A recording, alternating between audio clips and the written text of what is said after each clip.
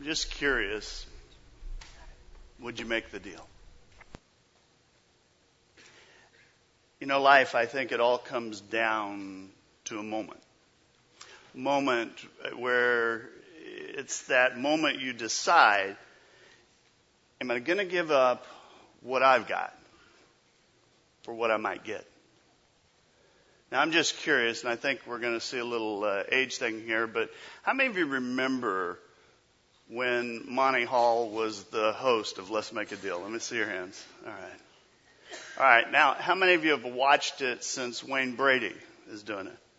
All right. And I love Wayne Brady. He's hilarious. I'm not sure it works on the game show, but he's got a great mind, and enjoy him.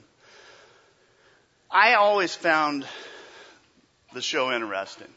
I loved the wacky costumes. I loved the way people would dress up, some of the things they would wear, their creativity. Some of the costumes were clever, some were lame, and some were just strange at times. But I don't know if you know this. I was doing a little bit of research, and when the show first aired, people did not bring signs. They did not dress up. It kind of happened organically over time. Early in the show's history, someone brought a sign in one time with them, and it said, "Roses are red, violets are blue. I came here to deal with you."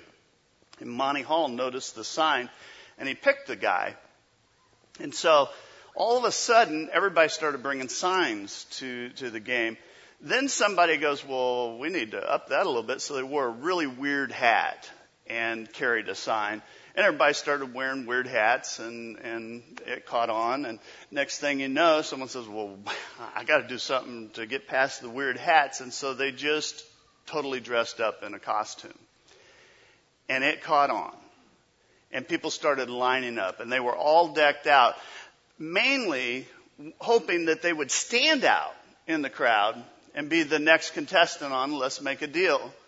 And the show became a hit. And through the years, they've kind of made changes on and off, but the premise has absolutely remained the same. And that is every contestant, whether they're a rock star or Raggedy Ann or dressed up like a king, every contestant faces a point where they have to decide. They have to decide if they will make the deal.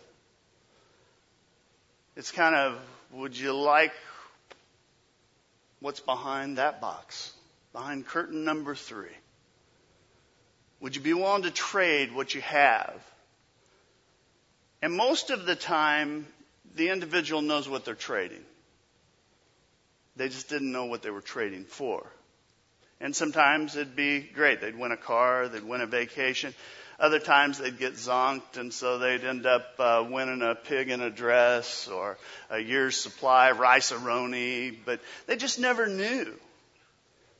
But I think that's the nature of trade, isn't it? Everyone here on a regular basis participates in a Let's Make a Deal moment. Those moments where you decide if you're going to trade what you have for something you don't have. And although our deals are different, I think the process is still the same when you make a deal. You think about whatever it is. Maybe you're online and you're going to buy something, or you're going to the store or the mall, and you get to a point where you're browsing through the sites, you're going from page to page, or you're going from store to store, checking out the racks, checking out the shelves and everything. And at some point, you get excited, don't you? You get excited about what is about to become yours. But you have a hurdle that you have to overcome. I think we all go through this. It's that moment, that Let's Make a Deal moment, where you decide, am I willing to give up what I have to get something I want? Now, usually, for me, this is just how I shop, but it all comes down to that itty-bitty little tiny, teeny tag.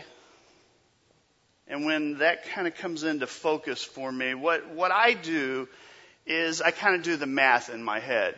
And before I look at the tag, I go, What do I think that costs? What would I be willing to give for that? And then reality hits because I look and I go, oh, that's what it costs. And if the math is right, then I say, okay, I'm in. It's worth it to me. Or I may look at the tag and decide I'm going to walk away. Now, I think I shared this a couple years ago. I was down in Miami. I was at the Falls. It's kind of an upscale mall. And anybody that knows me knows a couple things about me if I go shopping. I love shirts, and I love a really good deal. Some would say I'm a cheapskate. I almost always buy out of season.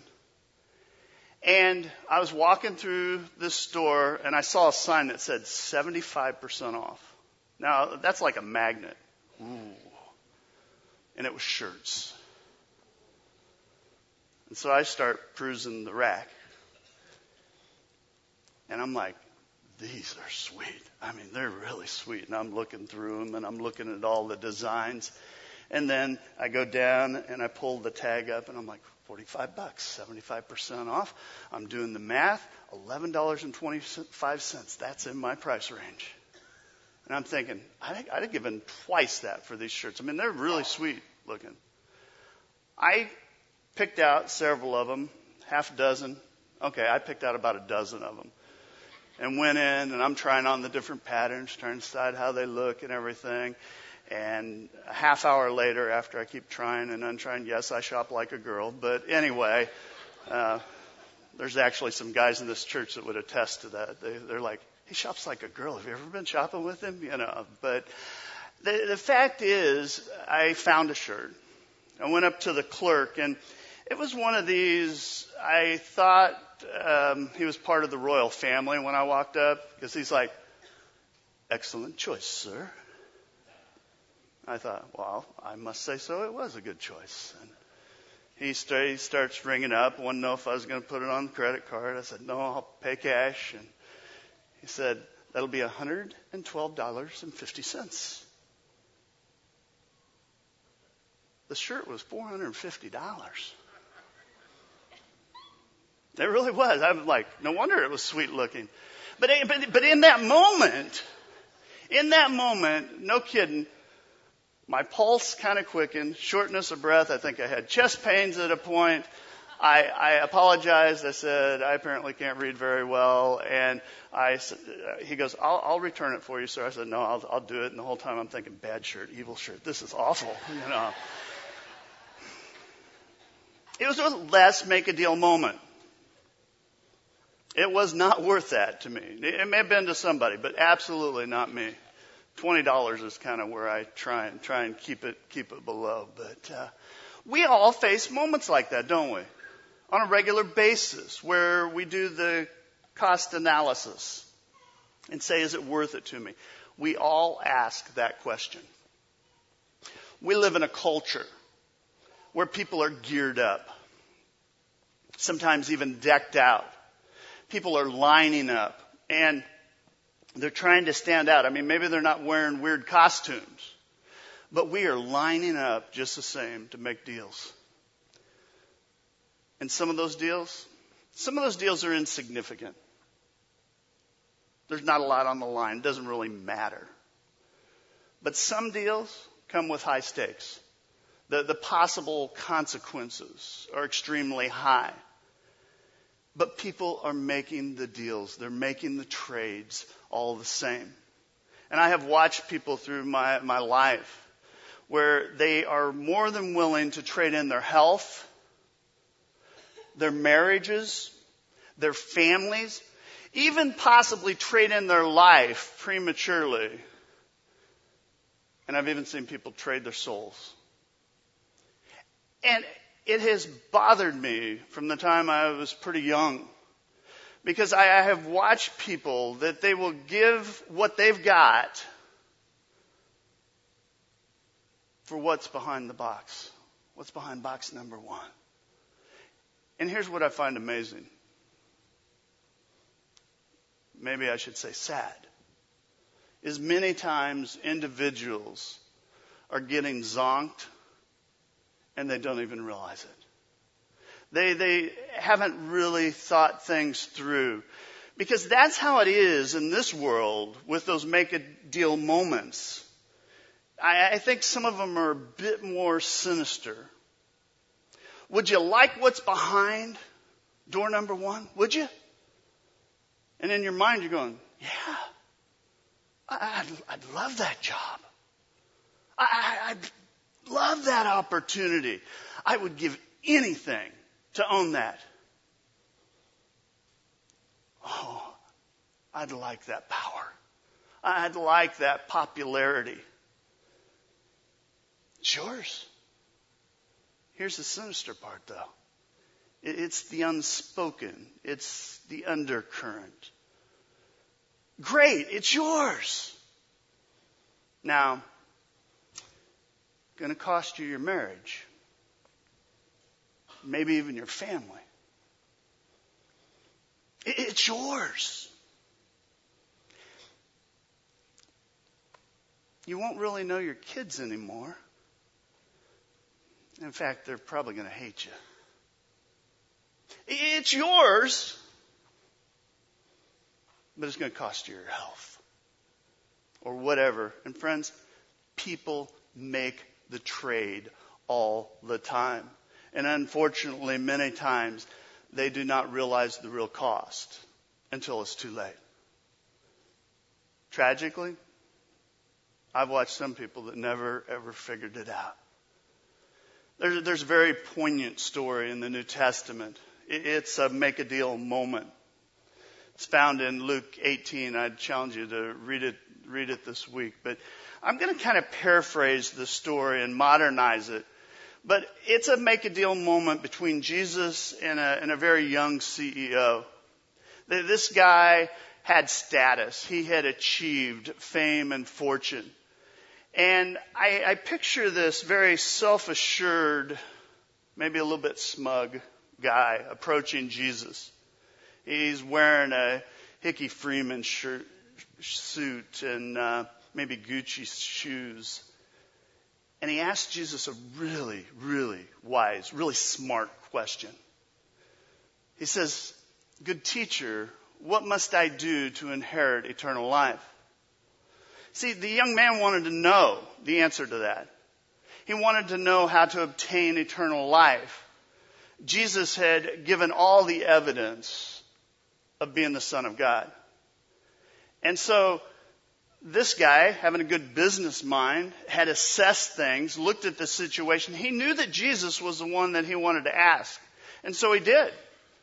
He goes to Jesus and he says, "Jesus, what's the deal? How does it work? What do I need to do if I want what's behind heaven's curtain? You know, what is it going to cost me? What's the trade here?" And I almost picture a negotiation, kind of a business negotiation going on. Jesus says, "Well, there's a few things." He says, "Well, Jesus, I just want to know. What is the best offer that you could put on the table? And what we'll do, I'll counter your offer. We can iron out a deal and we'll figure this out." And so Jesus kind of assesses this guy. Self-assured, Wall Street type. And he says, well, let's sit down at this table. Let's make a deal. Let's make a heavens deal. Now, let's be clear what's behind that curtain. If we make a deal here, you'll obtain eternal life in heaven. And I can see you're a great businessman. So I'm assuming you're looking for a high payoff, low investment. I'm sure you want minimal risk, right? And my understanding, is that your intention here today? I think the rich young ruler, I think he was impressed. I think the CEO was impressed. He says, yes, that's right. Now, Jesus, time's money, so let's get this worked out. Let's make this deal. And so Jesus kind of shoots back to him. He says, well, for starters, I hope you've mastered the 10 Commandments, all of them perfectly, yes? No lying, no stealing, no adultery, no dishonest business practices, no dishonoring your parents. All the commandments. Young man, he's feeling pretty good. He feels like there's a real possibility he's going to get this deal put together. He's like, done that. Next. I imagine Jesus is quite surprised at the answer. He says, done that. Really? No kidding. All of them. All 10. Perfectly. Young guy. He's feeling pretty good. In fact, he's a bit cocky. And his answer is comical to me because he says, all these I have kept since I was, what? A boy. How many of you got kids? Since I was a boy, I've got kept them all. And I imagine Jesus is like, really? No adolescent rebellion? No sowing your wild oats? No lying to your parents? No sneaking out at night? He goes, no, all 10 of them, Jesus. 10 for 10. What else do I have to do to gain eternal life? Now Jesus is absolutely sure who he's talking to. He realizes what the real obstacle is. And he could have taken the young man on. But Jesus knew he wasn't being straight. And so Jesus presses. He says, you still have one thing lacking. Sell everything you have and give it to the poor, and you will have treasures in heaven. Then come follow me. I see you got most of it right. But one more thing. Sell it all. Sell it all. Give it to the poor. That's the deal. And suddenly, it gets really quiet at the table. I imagine the color drained from his face. I imagine in his mind he was reeling. See, the rich young ruler at that moment had a let's make a deal moment. This young man looks at what's behind the curtain.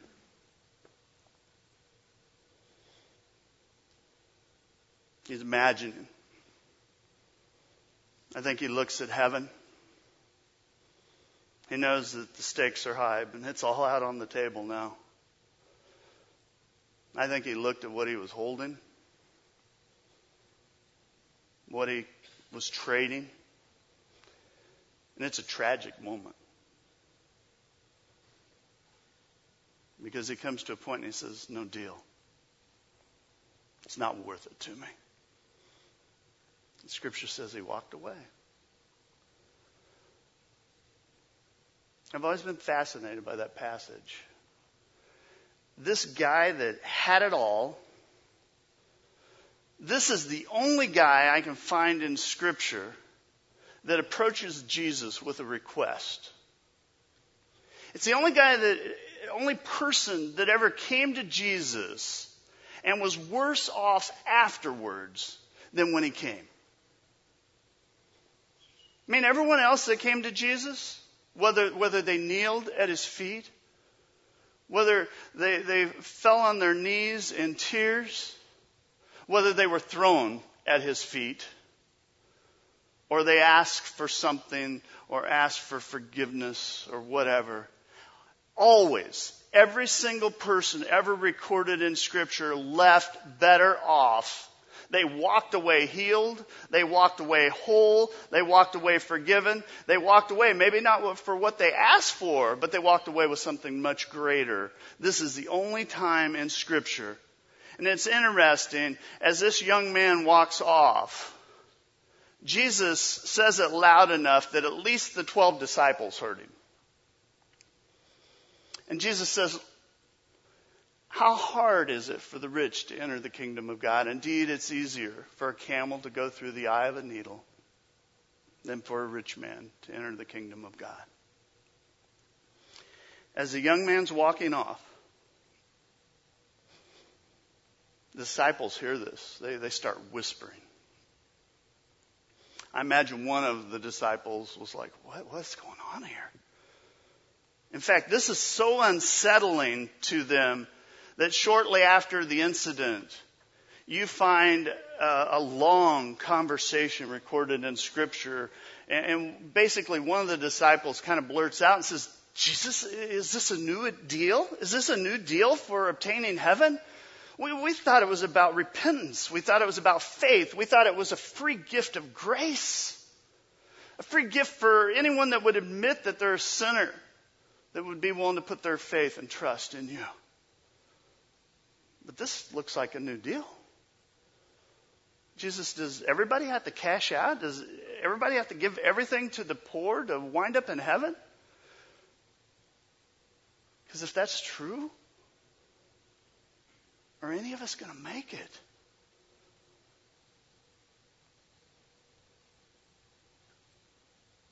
And for the next 2 chapters of that book, Jesus addresses their questions. It's a great read, chapters 18 and 19. But I want to zero in. Why did Jesus ask? Why is this the only time in his 3-year ministry that it's recorded that Jesus asked somebody to cash out? And in case, just so we get unnervous here, you're wondering, this is not a general requirement for going to heaven. You don't have to cash out today, okay? So take a breath. Salvation is a matter of repentance. It's faith alone in Jesus Christ. That's what saves us. But why did Jesus take this approach? Well, I think he picked up on an attitude. It was an issue in the heart. He wanted to flesh it out, so to speak. And so he asks. He says, how are you doing with the Big Ten? How are you doing with these commandments? And the young man takes the bait. He takes it hook, line, and sinker. You remember his answer? Perfectly. My whole life since I was what? A boy.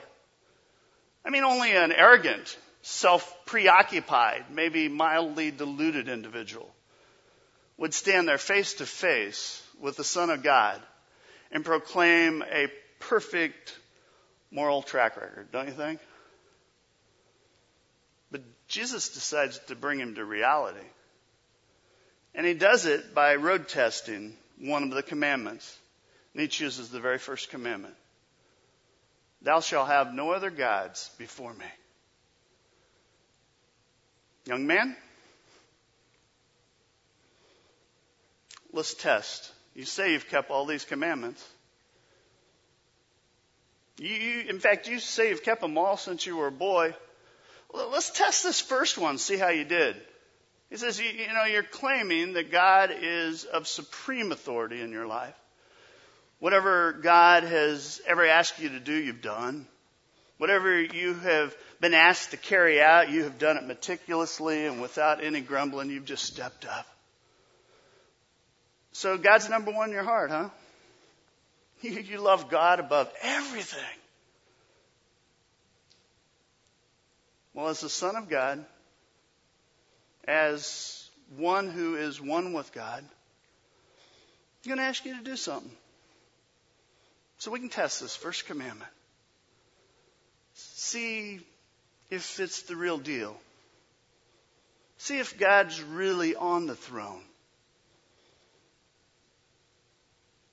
See if God's first. You say he's first. Give everything away and come join me. Come follow me.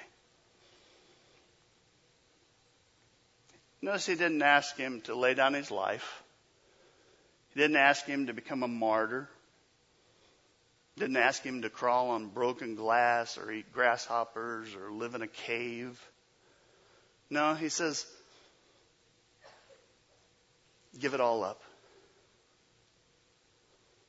Give it away. Come follow me. And Jesus kind of ends his challenge. And I'm sure it's got an edge at this point. This isn't a problem for you, is it? For someone that says God's number one, For someone that says they have totally surrendered themselves, this should be an easy thing. But it wasn't easy, was it? Because it was a let's make a deal moment. Jesus cut this young man's heart wide open for everybody to see. And friends, I got to be honest with you. It troubles me sometimes. I pray for this church often. I pray and hope that nobody here ends up in a Christless eternity. And friends, I know it's possible. I know it's possible to come here every week. It's possible to be really close to making a deal. It is possible to claim that you love God, but just never make the deal. Just not do it. You know, sometimes I wonder how many Christians think that they're all squared up spiritually, got it all together. And if they were to face the same situation that this young man faced, and Jesus said, give it all away. Give it all away and follow me. That we'd push back and we'd walk away and say, no deal.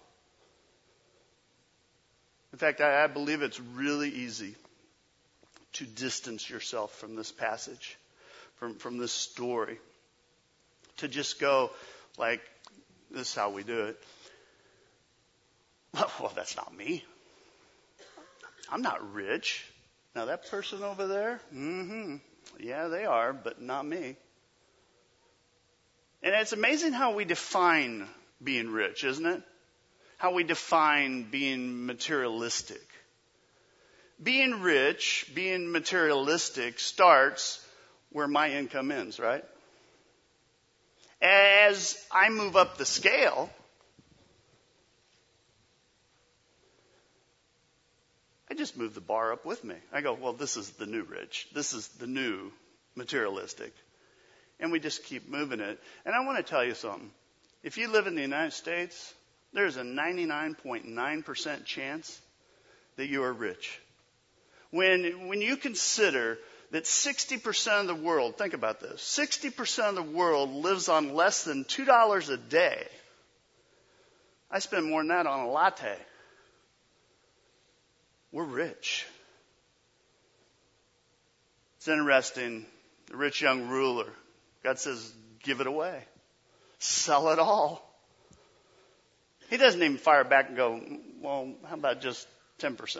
How about just the tithe? Jesus says, here's the deal. Everything. It's all got to go. Now, I personally believe, I don't know this, but I personally believe that Jesus was calling this young man to be an apostle, to be one of the disciples, to join the 12, to be part of the elite group. Because I think Jesus saw potential in him. He sees potential in everyone, but I think he saw potential for him to be a leader with the disciples, to be a servant with the disciples. But he walked away. You know, what is it about money? Well, let's be honest. We just get weird when we talk about money. Jesus is simply driving the point that with this young man, money was what was at the center of his life. It represented his security. It represented his sense of identity, his self-esteem. It was core to who he was, and it was first. It sat on the throne. Jesus said one time, for where your treasures are, there what will be? Your heart. There will be your heart. It was a heart issue. You know, when you come into a relationship with Jesus Christ, Jesus says, you have to replace whatever is at the center in your life. Jesus says, you got to put me there. Nothing else can be in the center, even if it's a good thing. See, sometimes we think, oh, well, you're talking bad thing. No, nothing can be there but Jesus Christ. And Jesus is saying, whatever it is, I mean, what do you love the most? What are you holding the tightest to? What is it that is at the center of your life? Some of you may be going, well, it's not money. Well, it's not money till somebody asks you to give it all away. In fact, I don't even think we realize how much we do put money central. Because you start losing it and you start realizing it, don't you? You ever look at your dollar bills? What is written on the back of the dollar bill? I've got a $10 bill here, and it says, in the United States of America, and then underneath it, in God we trust. Why is that? I think it's because when they first started printing this stuff, they realized that one of the temptations was I'd start trusting in this instead of God, and that we needed to be reminded every time we counted it out, 1, 2, 3, that it's in God we trust. People say, oh no, it's not money for me. Well, I'll give you a really practical thing you can do to assess where you're at. Go home, sit down with your spouse, maybe with your family, and get out your BlackBerry, get out your calendar, get out your checkbook, your bank statements, your credit card statements, lay them on the table, get it all out there, and then start asking these kind of questions. What are you investing in? What are you investing your time in? What are you investing your money in? What are you investing your energies in? What is at the center? And then ask, where does God fit in? I like what the translation, the Message, translates verse 23. It says, this was the last thing the official, it's talking about the young ruler here, expected to hear. He was very rich and became terribly sad. He was holding on tight to a lot of things and not about to let them go. What are you holding on to? When you look at the treasure, when you contemplate what God has done for you, what is it that you hold out? What are you not willing to let go of? What is it in your life? What is it that you white knuckle in your life and you hold such a death grip on it that you're not going to let it go? What thing, what person, what relationship, what activity? Because at some point you got to own it. You got to own what that is. I believe this is the best deal that you will ever have a chance to make in your life. You know what you're getting. It's eternal life. It's a relationship with God. A God that wants the very best for you. And if you make the deal, you never have to wonder if it's real. You never have to wonder if you can make it. Because it's guaranteed by the creator and sustainer of this world. You know what you have. You know what you have. In fact, I believe we know what we should give up to make that deal. My question is, have you made the deal? Or is it still out on the table? Are you still trying to negotiate your own kind of self-serving terms? Or are you trying to test drive and not actually buy in? Because friends, that's not where you want to be when the final curtain in life comes down. Do not live in denial. Do not deceive yourself like this young man did. Oh, I love God. I love God. That's all that matters. What's your record say? Friends, God's either first or he's not. There are no other options. First or not. And if you're sitting there going, well, that doesn't really matter. I just love God. I just love him. Do you? Do you really believe that for a moment? I mean, when did love become so unmoving? When did it become unconsuming? When did it happen? When did it happen to you? It is really a choice we have to make. And here's what I wonder, and here's what I want to leave you with. If you were to meet Jesus Christ on the street today, what would he ask you to give up? Because it's what's ever in the center of your life. And friends, that should bring about a make a deal moment. And the question really becomes, will you let go? Or do you just walk away? Are you willing to let go or walk away?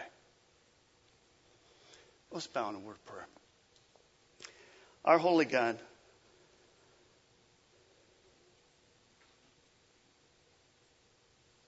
you have given it all. And God, we praise you for that. We magnify your name for that. And God, forgive us if we get complacent. Forgive us if we have pushed you off that throne. Forgive us if we've never put you on that throne. God, whatever it is, and it's different for each one of us. But whatever it is, we're holding so tight to. Help us to let go.